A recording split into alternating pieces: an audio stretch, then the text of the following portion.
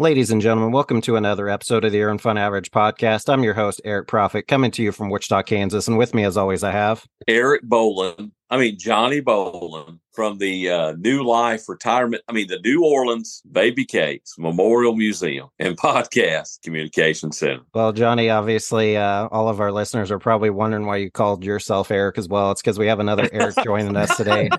We have Eric Vickery with us today. How are you, Eric? I'm great. How are you guys doing? Good. Thanks.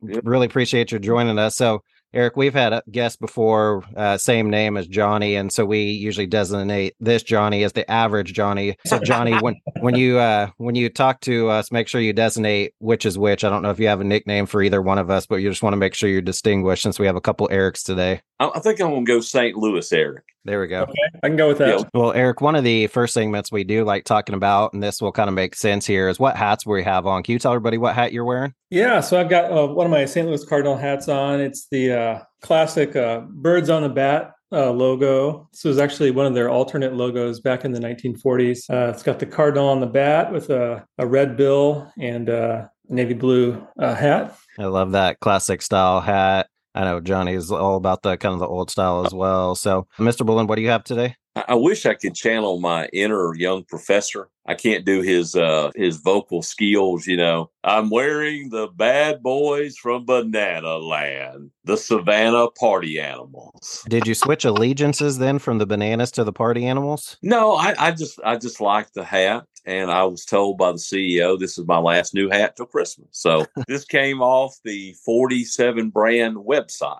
Okay. So yeah, little dad hat, clean up model party animal. And I know Joe Profit is a big party animal fan of their logos and colors. And I love the colors. This hat kind of has it muted, predominantly black. We still have the pink and the bright colors and the great logo by the great Dan Simon. But yeah, just a little bit more of a muted color scheme for the party animals. I love it. Really like the party animals. It's fun watching them when they get to play against the Savannah Bananas. And myself tonight, I'm wearing an official league hat. It's the Sioux Falls Canaries. We partnered with Curve Brim Media and the folks at Official League and did a contest here over the last couple of weeks that's just getting ready to end here within the next hour, where we asked any designers to go out there and design a pickleball hat.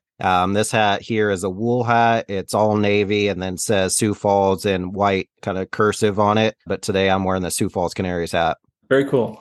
So, Eric, I wanted to just kind of go back kind of from the early days when you kind of started becoming a baseball fan. So kind of take us into that and what led you into being a Cardinals fan. Sure thing. Well, I grew up in Alton, Illinois, which is about 20 miles from St. Louis. So definitely Cardinals territory. And I think like most kids in that area of the country, grew up a baseball fan and a Cardinal fan specifically. And that was kind of in the mid to late 80s is when I started falling in love with baseball. I remember the 86 Topps cards were the first cards I collected. And that was kind of the first year I really started following the team. And then, of course, a year later, they were in the World Series. So that was a kind of cool way to start my fandom. So you said, would you say Alton, Illinois? Is that right? That's right. Yeah. Okay. So I don't know where specifically it is in comparison. I have family that they used to live in Centralia. And so that's just a little bit kind of maybe a little bit further east. I'm not sure specifically where Alton's at in comparison, but it's not too far from St. Louis. And then now they've moved a little bit closer. They're still on the Illinois side, but I'm a little familiar with that area. Okay. Yeah. Alton is right on the, right where the Mississippi and Missouri rivers meet. So right on the river, just a little bit north of St. Louis. Okay. But now, so are you so where do you live now then? So kind of life has brought me out to Washington State. So I live near Seattle. I lived out here for the last 10 years, but maintain my allegiances to the Cardinals, and all my family and friends are still back in St. Louis area. So I'm back there several times a year. Okay. Yeah, I'm roughly 6 or 7 hours here in Wichita from St. Louis. And like I said, now that they live in O'Fallon, Illinois now. So not too far from St. Louis. So when we go see them, we usually try to check out a Cardinals game. Always love going out there. Busch Stadium's really nice stadium. Love the view. If you sit kind of back up behind the plate, you could see the arch. And then it's always fun going out to the ballpark village out kind of in the outfield and see the the little shops and the bars and everything out there as well. So I love getting to go out to Bush when I get a chance. Yeah, for sure. Yeah, it's not the Bush I grew up with. I grew up with the old cookie cutter stadium back in the 80s and 90s. But Yeah. yeah, it's definitely an upgrade, I would say. Got the that arch in the background. Yeah.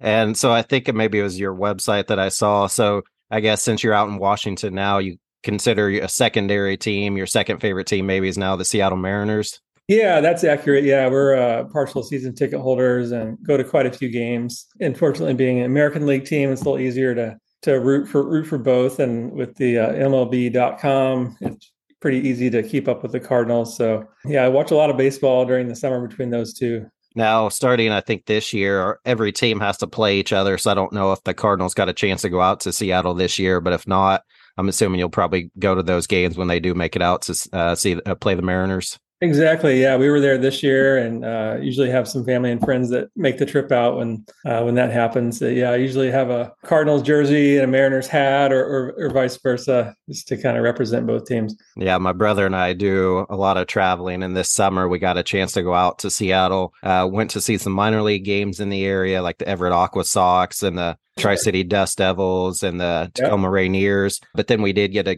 go to a game at T-Mobile to see the Mariners, and it was a really, really nice stadium. Really enjoyed it. Yeah. We're really fortunate to have a retractable roof out here in Seattle that never have to worry about the weather. Yeah, a couple minor league teams that are really close by, and then also Spokane has a team out on the eastern side of the state. Yeah, nobody can, obviously, since this is audio only, no one can see your shirt, but yeah, you have a Spokane. Tell us a little bit about that, the name that's listed on there. Yeah, so this is a Spokane Indians shirt, and it's their Salish language logo. The team has partnered with the Spokane tribe to kind of help honor the indigenous people of Eastern Washington, and have created this logo, which includes Spokane Indians written in Salish language. So it's the only professional baseball team with a Native American language on its uniform. I like that. Yeah, unfortunately, we didn't get a chance to get out to Spokane to see a game. I'm thinking maybe the week we were out there, they were like on the road or something. I wish I would have got a chance to see a game. But yeah, I like that shirt you have on. Yeah, thank you. It's a cool park. It was built when the Spokane Indians became the affiliate of the Dodgers back in the late 50s, early 60s. So it kind of has that same vibe as like Dodger Stadium. Awesome. Well, I appreciate you sharing a little bit about your shirt there as well. Well, St. Louis, Eric, could you tell us about your recent book that has come out about the 82 Cardinals? That was before Mr. Prophet was born. I certainly remember that World Series as a kid. Yeah, sure thing. So, yeah, I was only 3 years old when the 82 World Series was played. So I actually have no recollection of that series myself. So that's kind of where my research came in writing. I really started writing about baseball during the pandemic. Kind of got involved with the Society for American Baseball Research, or SABR. Are you guys familiar with the Bio Project? Oh, yeah. Yeah.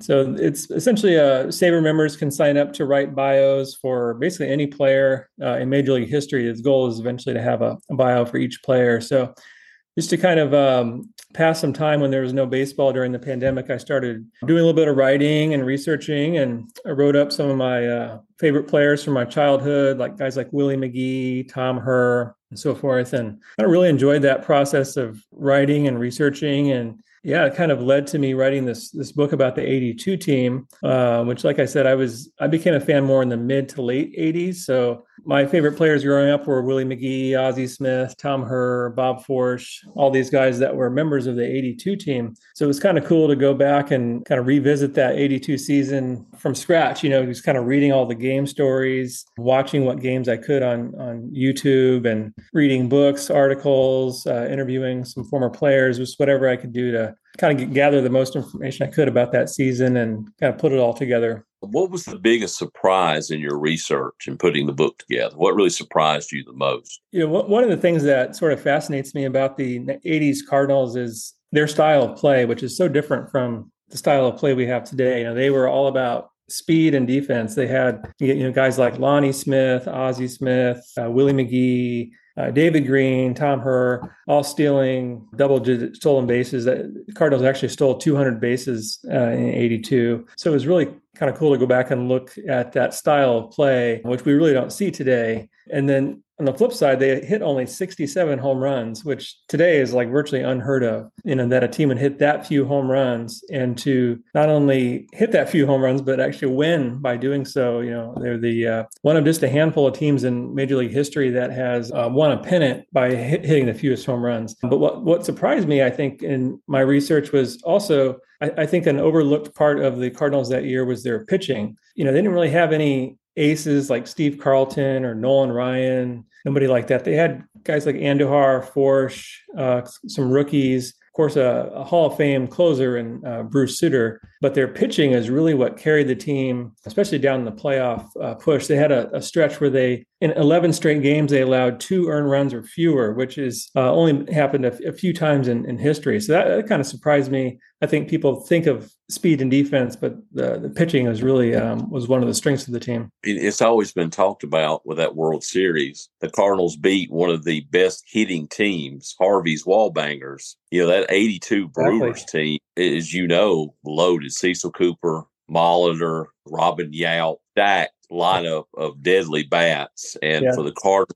win, as you said, with defense and pitching against a team that just loved to hit it all over the yard. 216 home runs, 216 to 67 was the difference. So, I wanted to ask you, if you could have dinner with any 4 Cardinals, past or present, who would it be? Well, that's a lot of very talented and great players to choose from and personalities. I'd have to say, top of the list on any Cardinal fans, Mount Rushmore is going to be Stan Musial, not only the greatest Cardinal to ever play, but one of the greatest players in the history of the game. So he would definitely be at the dinner table. Bob Gibson, similarly, one of the most dominant pitchers in the game, intimidating as all heck. My other 2 spots, I would have to go maybe more personality. Whitey Herzog, certainly, I'd probably have to choose him. He was great personality, one of the great personalities in the game. I actually had a chance to interview Whitey for one of the Sabre bios that I did, and it kind of was one of the things that led me to write this book. He's, I think, 92 now, still sharp as a tack. His baseball knowledge is off the charts. So would love to have him at the dinner table. And then I think Joaquin Andujar would be my 4th choice. Known for some pretty off-the-wall quotes back in the day. I think it's one of his best known. His favorite word is "you never know." Mississippi has one of the oddest Cardinals-related sites. There's actually a rest area in Wiggins, Mississippi, dedicated to Dizzy Dean. Oh, okay. Interesting.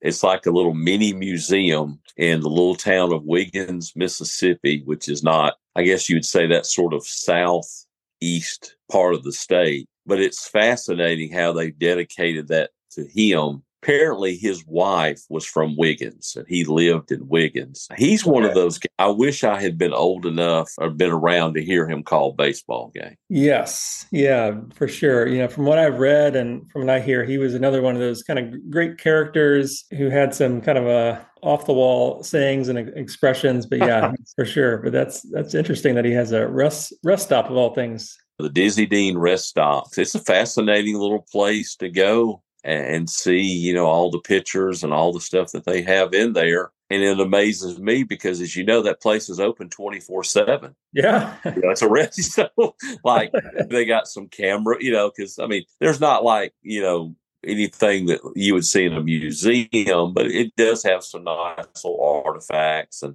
like I said, a lot of photos of Dizzy Dean, in a rest area. So that to me, that's, like I said, one of the most unusual places. You wouldn't expect that a state-owned rest area be dedicated to a baseball player and such a famous player. There was always some dispute where he actually was born. Arkansas, was it Mississippi? Where was he actually from? Right. So I always thought it was Arkansas, but who knows? I guess back then their records weren't as well kept, and who knows the real story? I guess. Yeah, I'd always heard Arkansas, but then I read something one time that possibly it was Mississippi. And when he was a child, they moved.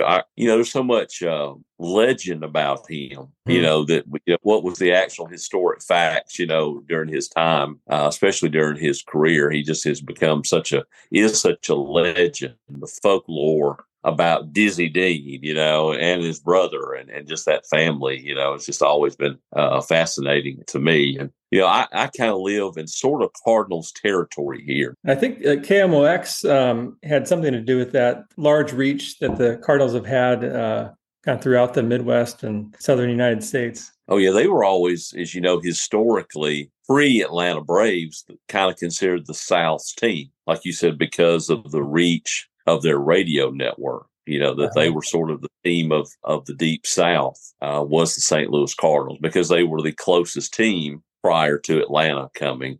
66, I think was the first year of the Atlanta Braves. It was in the 60s. I should know that, but yeah, and they were the furthest team west until the Dodgers and Giants moved. Right. And of course, next year they're playing at Rickwood in Birmingham, which is really cool. They're playing, I think, the first inaugural game there next summer. Eric and I have been dreaming of how to get tickets. I don't think that will be. I don't think neither one of us have the funding to make that happen. I don't know.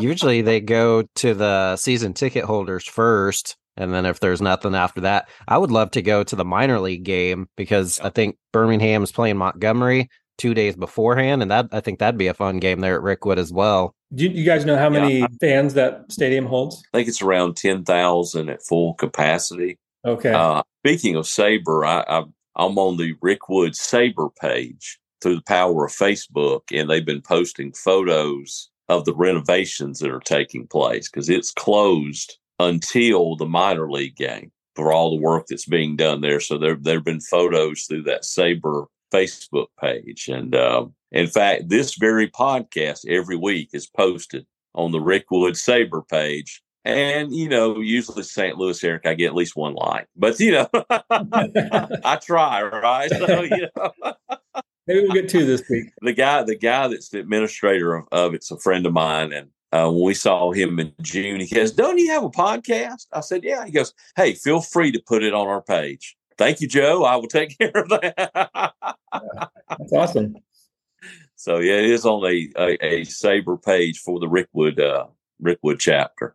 Eric, you were talking about Johnny was asking about if you could meet up with 4 St. Louis Cardinals. So obviously there's a lot of great Cardinals to choose from, but obviously not going kind of the current, or I guess former current age, with Albert Pujols. As a St. Louis Cardinals fan, I don't know, do the fans still like him, even though he came back, but because he left and went to LA for a while? Yeah, there was definitely some bitterness, I think, when he, took that, larger contract essentially to play for the Angels. But yeah, the way he was welcomed back in his final year and, reached 700 home runs. Yeah, I think all the fans by then had forgiven him, and he was fully embraced back into Cardinal Nation. And yeah, it was so cool and unbelievable to see him reach 700. I don't think anyone would have imagined he could have done that at his age. But yeah, that was definitely the highlight of that season, which unfortunately there were no postseason highlights that year. But Pujols's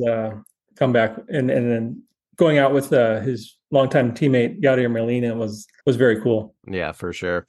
Well, I did see on your website, so you're talking about writing articles for Sabre, and you talked about one hit wonders and one win wonders. And then you said something that you're pretty fascinated, your interest is players with brief careers. So just tell us a little bit about that and kind of what you enjoy about those. Yeah. So, with the Sabre bios, you really kind of dig into each player's background and their kind of life story. And I don't know, I've always had a little bit of a fascination for guys who, made it and had, maybe just a cup of coffee, or guys like Moonlight Graham, who, maybe just got in that one game. And, that was maybe the highlight of their career, even if it was just a 0 for 1 or, one inning pitch. So I've kind of gravitated towards writing about guys like that, in addition to some of my favorite Cardinal and Mariners players. I appreciate you sharing that. Now, Eric, one of the segments we do is the profit and loss, and the profit's something you've gained or earned, whether that's getting to see the St. Louis Cardinals when they win the World Series, the times that they have won. Maybe it's just getting to go and watch your favorite players growing up, getting to write a book, any profit or gain you can think of. Yeah, so yeah, tons of profits I could think of. Yeah, I went to game 6 and 7 of the 2011 World Series, so that those were highlights. But I would have to say, meeting my wife through our connection to baseball and the Cardinals was probably my biggest gain. We went to college together, and we're both Cardinal fans, and Field of Dreams was both of our favorite movies. So we kind of met through that connection, and kind of took me a few years to actually get up the courage to ask her out. But we started dating, and now we've been married nearly 20 years. So that's probably my biggest gain. Yeah, you can't beat that, especially if she enjoys baseball and everything just as well as you do. So wonderful to hear that. Now, on the flip side, the reverse is maybe a Cardinals team that you thought had a chance to win the World Series that maybe lost, or any other loss you can think of? Yeah, well, last year was pretty rough, reaching 90 losses for the first time in a long time. Yeah. I remember looking back to my childhood, when one of my first favorite players was traded. I loved Andy Van Slyke when he was on the Cardinals in the mid 80s, and he was one of my favorite players. And I remember vividly my mom coming out and telling me, as I was out in the yard playing, that Van Slyke had been traded to the Pirates for Tony Pena, and I was just devastated by that. And I think I was actually in tears. I was so distraught by that. I think at that age, I didn't realize that my favorite players could suddenly be dealt away. But that one hit me pretty hard. Yeah, for sure. I understand that. Yeah, growing up, if you don't really understand quite the concept as you maybe do nowadays, and your favorite player is no longer there, same here. I've had favorite players that get traded away and everything. So I definitely understand that for sure. Yeah, and now it's pretty unusual for guys to stick with one team for their whole career. So exactly, yeah, for sure. Well, Eric, it's been a lot of fun. Really enjoyed having you on. Enjoyed getting to talk about the St. Louis Cardinals, talk about you. St. Louis is the third closest MLB ballpark to where I live, so I've gone to Busch Stadium a handful of times and really get to enjoy seeing Cardinals games. And would you mind sharing where everybody can get a copy of Runnin' Redbirds? Yeah, so it's available basically on any online bookseller, Amazon, or through my publisher, McFarland Books. And also more information is on my website, which is ericvickery.com. Perfect. And then do you have any social media, any Twitter, Instagram, anything like that people can follow along on? Yeah, I'm on Twitter. It's Eric_Vickery, and that's Vickrey. Perfect. Well, make sure you guys go out there, follow Eric online. Check out his website, and then get a copy of the book as well. Eric, just really appreciate you joining us. And then also, if you get a chance, make sure you follow us as well. We're Earn Fun Average. Average is AVG. We're both Instagram and Twitter. Eric, just one more time, thank you so much for joining us. We really appreciate it. Yeah, it was my pleasure. Really enjoyed it. America, lower your standards. Average is what we do best.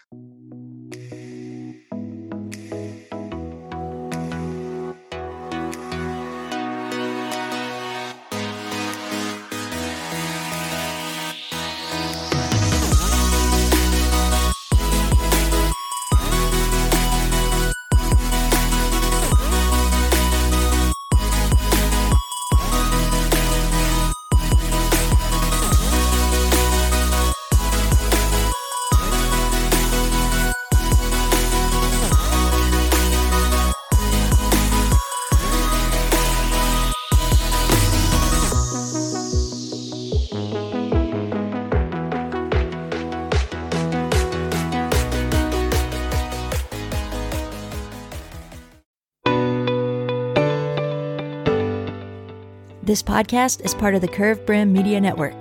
Here are some of the other members of Curved Brim Media. Hi, this is Kelly Robinson, the Minor League Nerd. My YouTube channel explores the history of minor league baseball teams. More than just stats, we delve into team lineage, sharing stories from current franchises to obscure one-year wonders. Hi, this is Ed Rivera of the Data Chronicles. Join me as I interview people just like you and players, coaches, GMs on the path that led you to become a fan of the sport. Hey guys, this is Patrick Larson from the Minor League Baseball Hat History Series, and in every episode I go through the history of minor league teams through my personal collection of hats. You can find me on Twitter at @PatLarson1. I hope you guys enjoy. I'm Paul Caputo, and on the Baseball by Design podcast, I talk to minor league baseball teams, designers, and other super interesting people about what these minor league baseball logos mean, and I talk a little bit about ice cream helmets. What's up, Bucketheads? I'm Anna DiTommaso, and each week on the Baseball Bucket List podcast, I speak with a different fan about their favorite baseball memories, what the game means to them, and what's left to check off on their baseball bucket list. This is Patrick and Corey of BaseballMapper.com, and we have made an interactive map to help highlight all baseball teams from the majors down to collegiate summer leagues. We want to bring you closer to baseball, so get on the site and find a team near you today. Learn more about Curve Brim Media at curvebrandmedia.com.